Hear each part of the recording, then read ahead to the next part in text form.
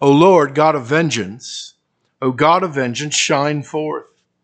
Rise up, O judge of the earth, repay the proud what they deserve. O Lord, how long shall the wicked exult? They pour out their arrogant words, all the evildoers boast.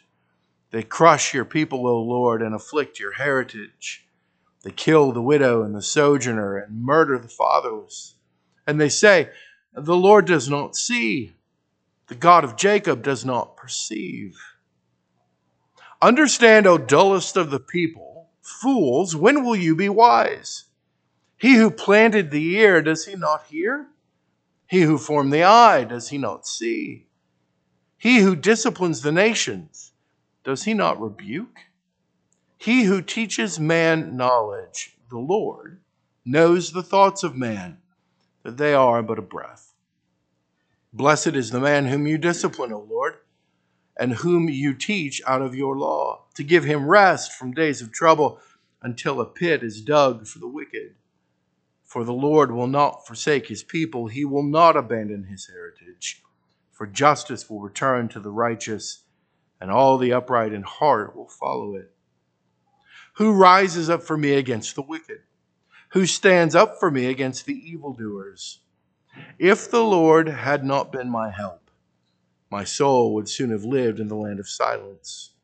When I thought my foot slips, your steadfast love, O Lord, held me up. When the cares of my heart are many, your consolations cheer my soul.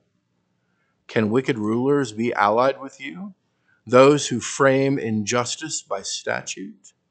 They band together against the life of the righteous and condemn the innocent to death. But the Lord has become my stronghold, and my God, the rock of my refuge. He will bring back on them their iniquity and wipe them out for their wickedness. The Lord our God will wipe them out. May God add his blessing to the reading of his word. Let's pray together this morning. Father, now we come to your word with the words of your Son Jesus echoing in our ears, namely, apart from him we can do nothing. And so, Father, we pray now as we pause to look to your word, that indeed your Spirit would give us eyes to see and ears to hear, that we would be not merely those who hear the word, but those who do it. Father, there are hard words here, but there are also wonderful words of comfort.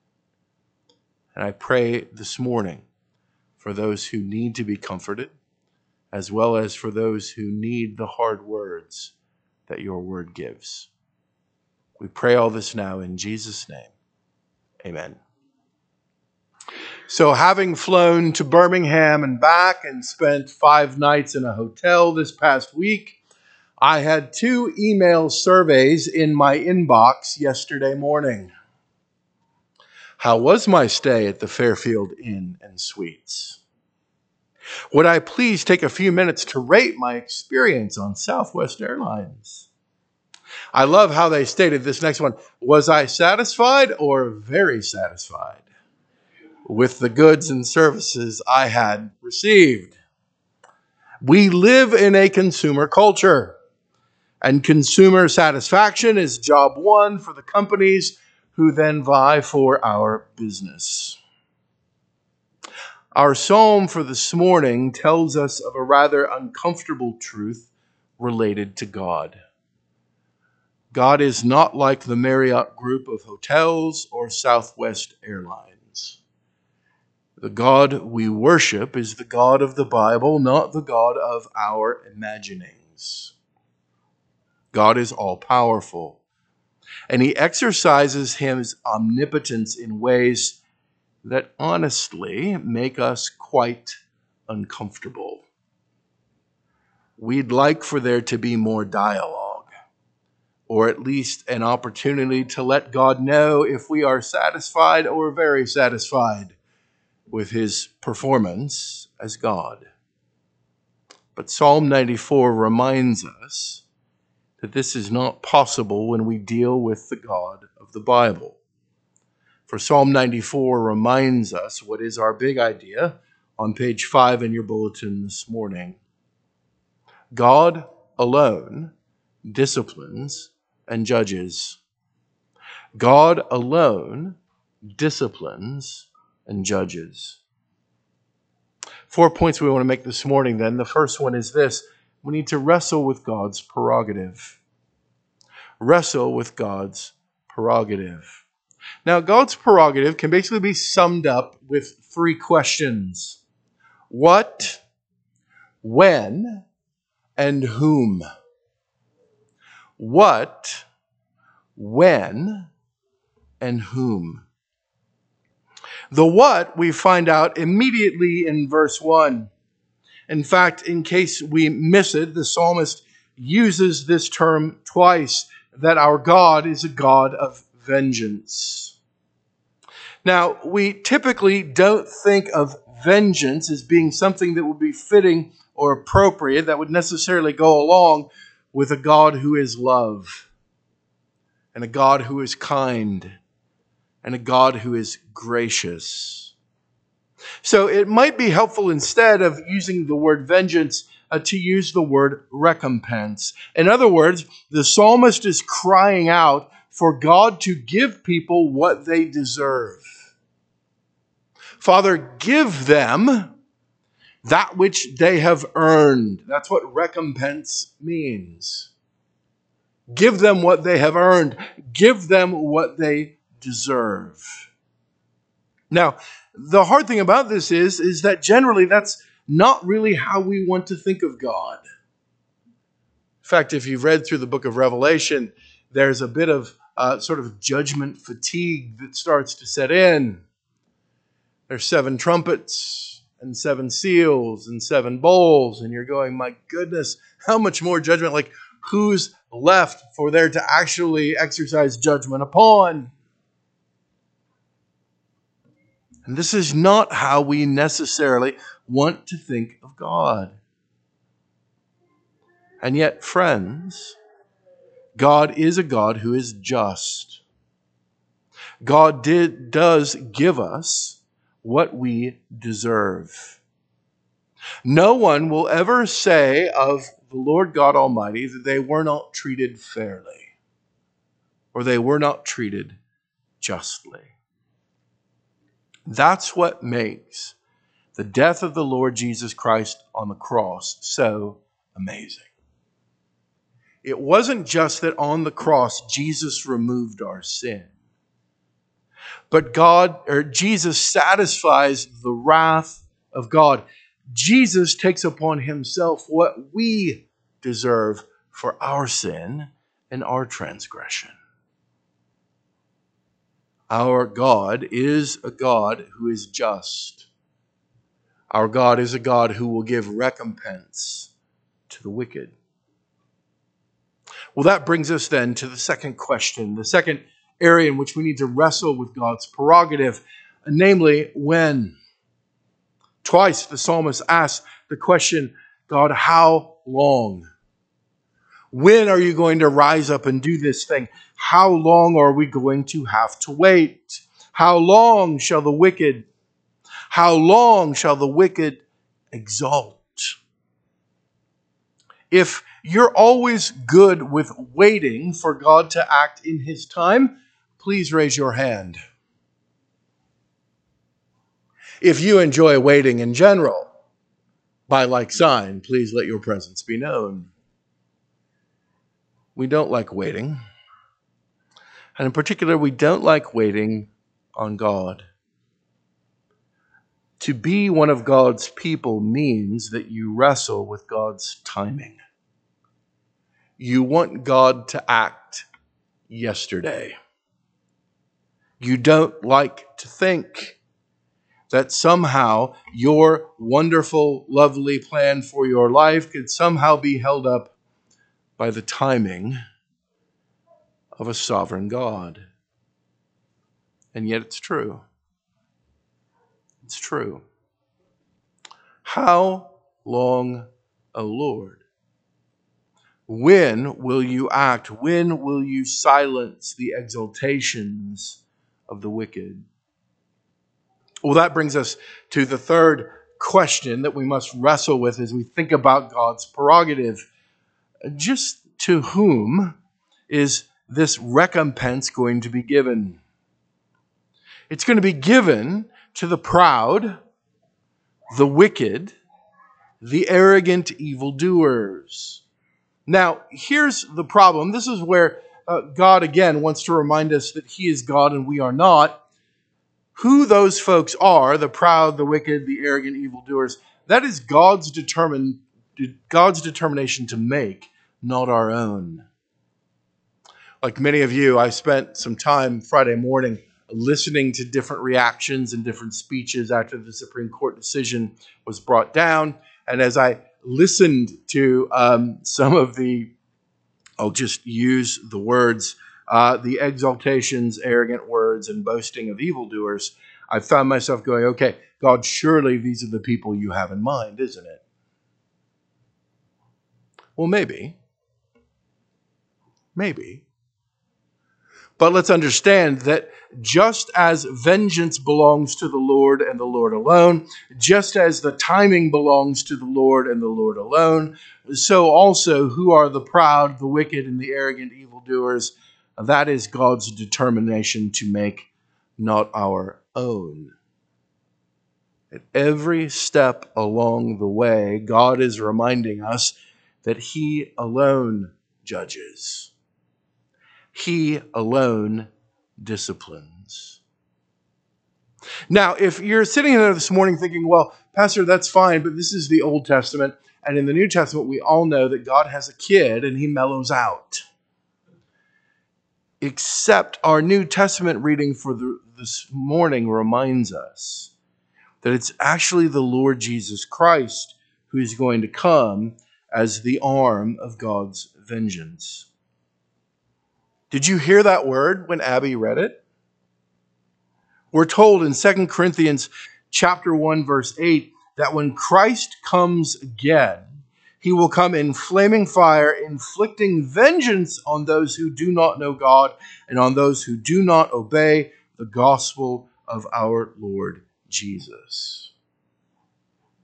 This act of judgment is not something that we see only in the Old Testament, but Jesus comes speaking love and mercy and grace and tolerance.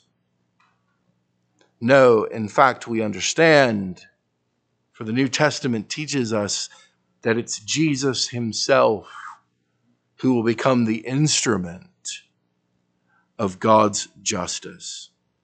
Jesus Himself is not only the one who delivers us from our sins, but Jesus Himself is the one who will come as the vehicle and the arm of the justice, recompense, and vengeance of God.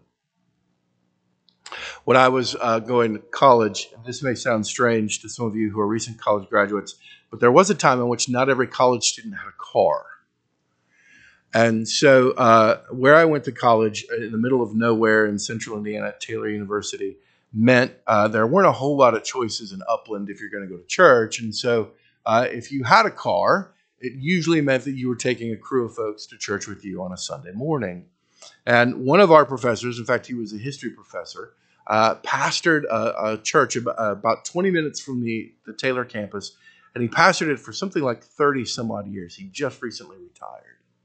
And so it was a very popular place with students. And so my roommate and I one Sunday pulled up, and a girl he was kind of interested in and her roommate, they get in the car with us and we go to church. And it was Right to Life Sunday.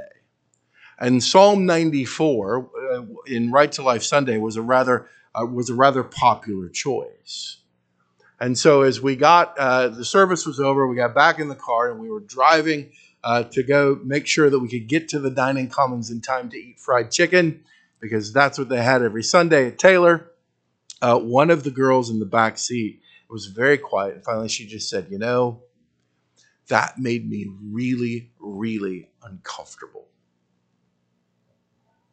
Not the fact that it was Right to Life Sunday, but this idea that God is a God of vengeance, that God is a God of recompense, that God in His justness gives folks what it is that they deserve. Secondly, we see, I pity the fool. Now, if you didn't grow up in the 80s, if you weren't an aficionado of wonderful sitcoms in the 80s, you're probably not a fan of the A-Team, and you probably never got to know the glorious character brought to life by that great thespian Mr. T, called B.A. Baracus. And B.A. Baracus' standard line was, I pity the fool. And it was usually about the time he was going to hurl someone into the air, and it always looked like it was a really great distance. And so if you were a 7th grade or an 8th grade boy, the thought of hurling people through the air was really, really appealing. So I loved B.A. Baracus. I had an A-Team t-shirt that I wore quite proudly to Atkinson Junior High School. Well, here we see how it is exactly that the Bible defines foolishness. In verse 7, he's talking about those who kill the widow and the sojourner, those who murder the fatherless, those who are indeed the evildoers. They go on in verse 7 thinking that they're going to get off scot-free because God doesn't see. And the God of Jacob doesn't perceive what it is that they are doing. And so in verse 8, the psalmist shifts his attention, and now he's going to address the evildoer. And he calls them not evildoers, but he calls them dullards and fools. This idea that God does not see and God does not hear and that God will not act is absolutely ridiculous. In fact, they're flipping it. They're trying to get us to believe that God is dull and foolish, not us. And so the psalmist takes a moment and turns his attention to the evildoers, those who think that God doesn't see and God doesn't perceive, and then he asks these glorious questions. And by the way, they're an echo of the questions that we hear in the book of Job when God finally shows up and decides it's time to condense the nonsense. Look at verse 9. He who planted the ear, does he not hear? He who formed the eye, does he not see? He who disciplines the nations, does he not rebuke? God is reminding the fool that thinking that he does not see, thinking that he does not hear, and thinking that he does not act is the very height and definition of foolishness. He is the sovereign creator of all things. And to think that God will not exercise all the prerogatives that are laid out for us in verses 1 to 7 is the very definition of foolishness. It's the very definition of dullness. Well, then he turns his attention, not from the wicked evildoer, now he turns his attention back to the people of God. And he says something that a great many of us would take all kinds of exception to.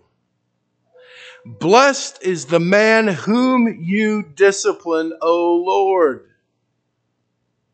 Now, I don't know about you, but when I was being disciplined as a child, it didn't feel like a blessing to me.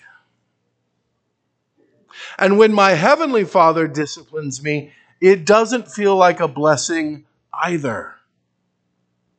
In fact, when does being disciplined actually feel like a blessing? Well, I think one of the reasons that we struggle with this is not just because it's painful, as we're going to see. But we struggle with it because we think that God's discipline is going to be like our own. Either that which we have received, or if you're a parent, that which you have given to your children.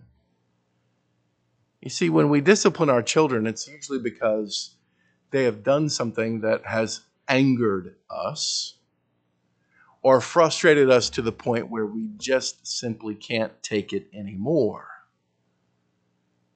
And we are fallen creatures. So the discipline that we give is necessarily going to be imperfect. We will at times as parents discipline our children too harshly because we're angry.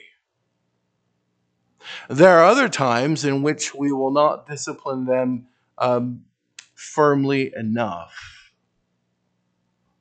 My parents had this was kind of the house rule.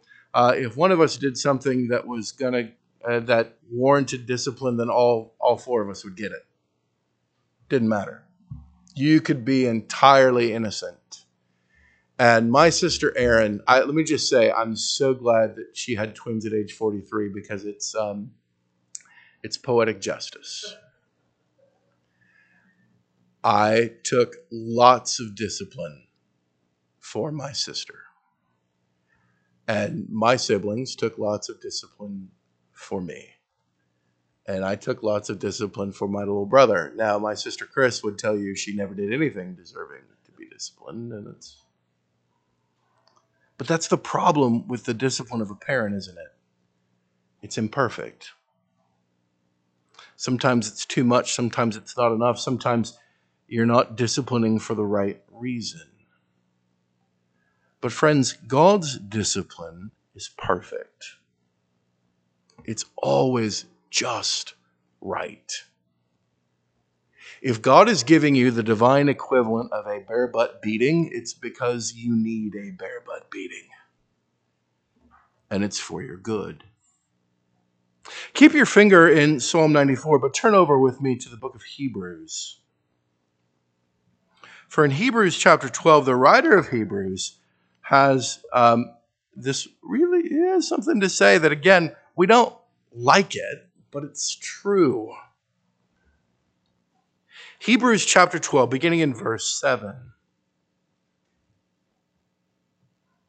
Hebrews chapter 12, beginning in verse 7. It is for discipline that you have to endure.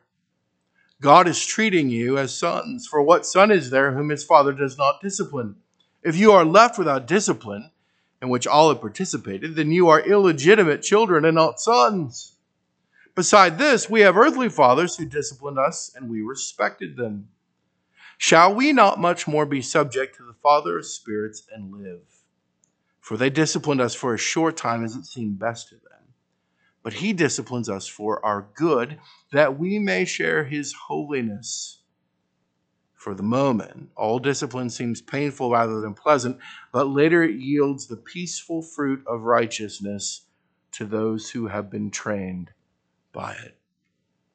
Friends, if God is disciplining you, you're blessed. And the end result of that is the peaceful fruit of righteousness that comes through the training of God's good discipline. The discipline of God is to increase our holiness. It's to help us to be more and more like the Lord Jesus. And so this ridiculous statement that you are blessed if you're being disciplined, well, it's a paradoxical truth. Yes, you are blessed if God is disciplining you. Fourthly and finally, we see again, it's God alone who does these things. It's God alone who does these things. Who rises up for me against the wicked? Who stands up for me against the evildoers? Now, let's stop there and just remind ourselves of what's going on in Book 4 in the Psalms. Book 4 in the Psalms has God's people living in exile. All of the trappings, all of the external accoutrements that would go with being God's people, namely the temple, the king, the land, all of those things are gone. And so who is it who will rise up for them against the wicked? Who will stand up for them against the evildoers? Well, as we read forward in our Bibles and we get to a book like Daniel, we see just how true it is that God alone is going to stand up for his people. That God alone will rise up for his people against the wicked. Think of Daniel in the lion's den. Think of Shadrach, Meshach, and Abednego in the fiery furnace. God alone is the one who stands up for his people. And the psalmist tells us that if the Lord had not been my help, verse 17, my soul would soon have lived in the land of silence. It's by the covenant faithfulness, verse 18, the steadfast love of God that we are held up. And I love verse 19. When the cares of my heart are many, your consolations cheer my soul. Now, this is going to be where the preaching gets to meddling. For if I were to ask you this morning, what are the cares of your heart? I'm sure you could rattle them off. But if I were to ask you, tell me about the consolations of God,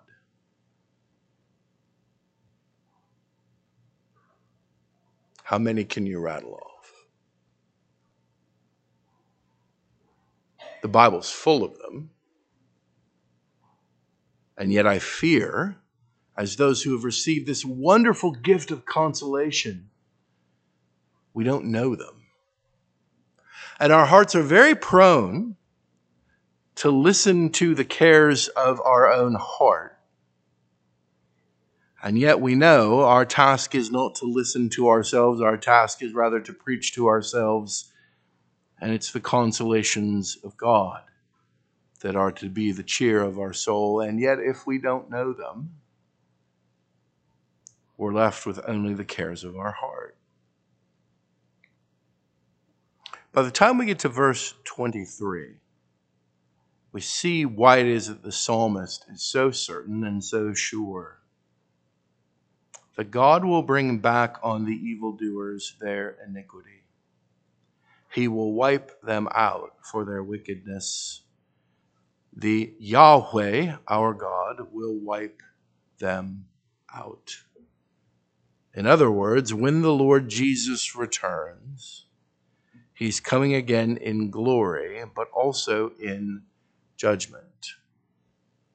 It is the second person of the Trinity who will exercise the judgment of God, who will bring back on them their iniquity, who will wipe them out for their wickedness. As we come to the table this morning, we have great reason to give thanks. For the table is one of the great consolations of God. At the table, we remember what it is that Christ has done for us. Not only in his death does Jesus cleanse us from our sin, but he also removes the righteous wrath of God from us.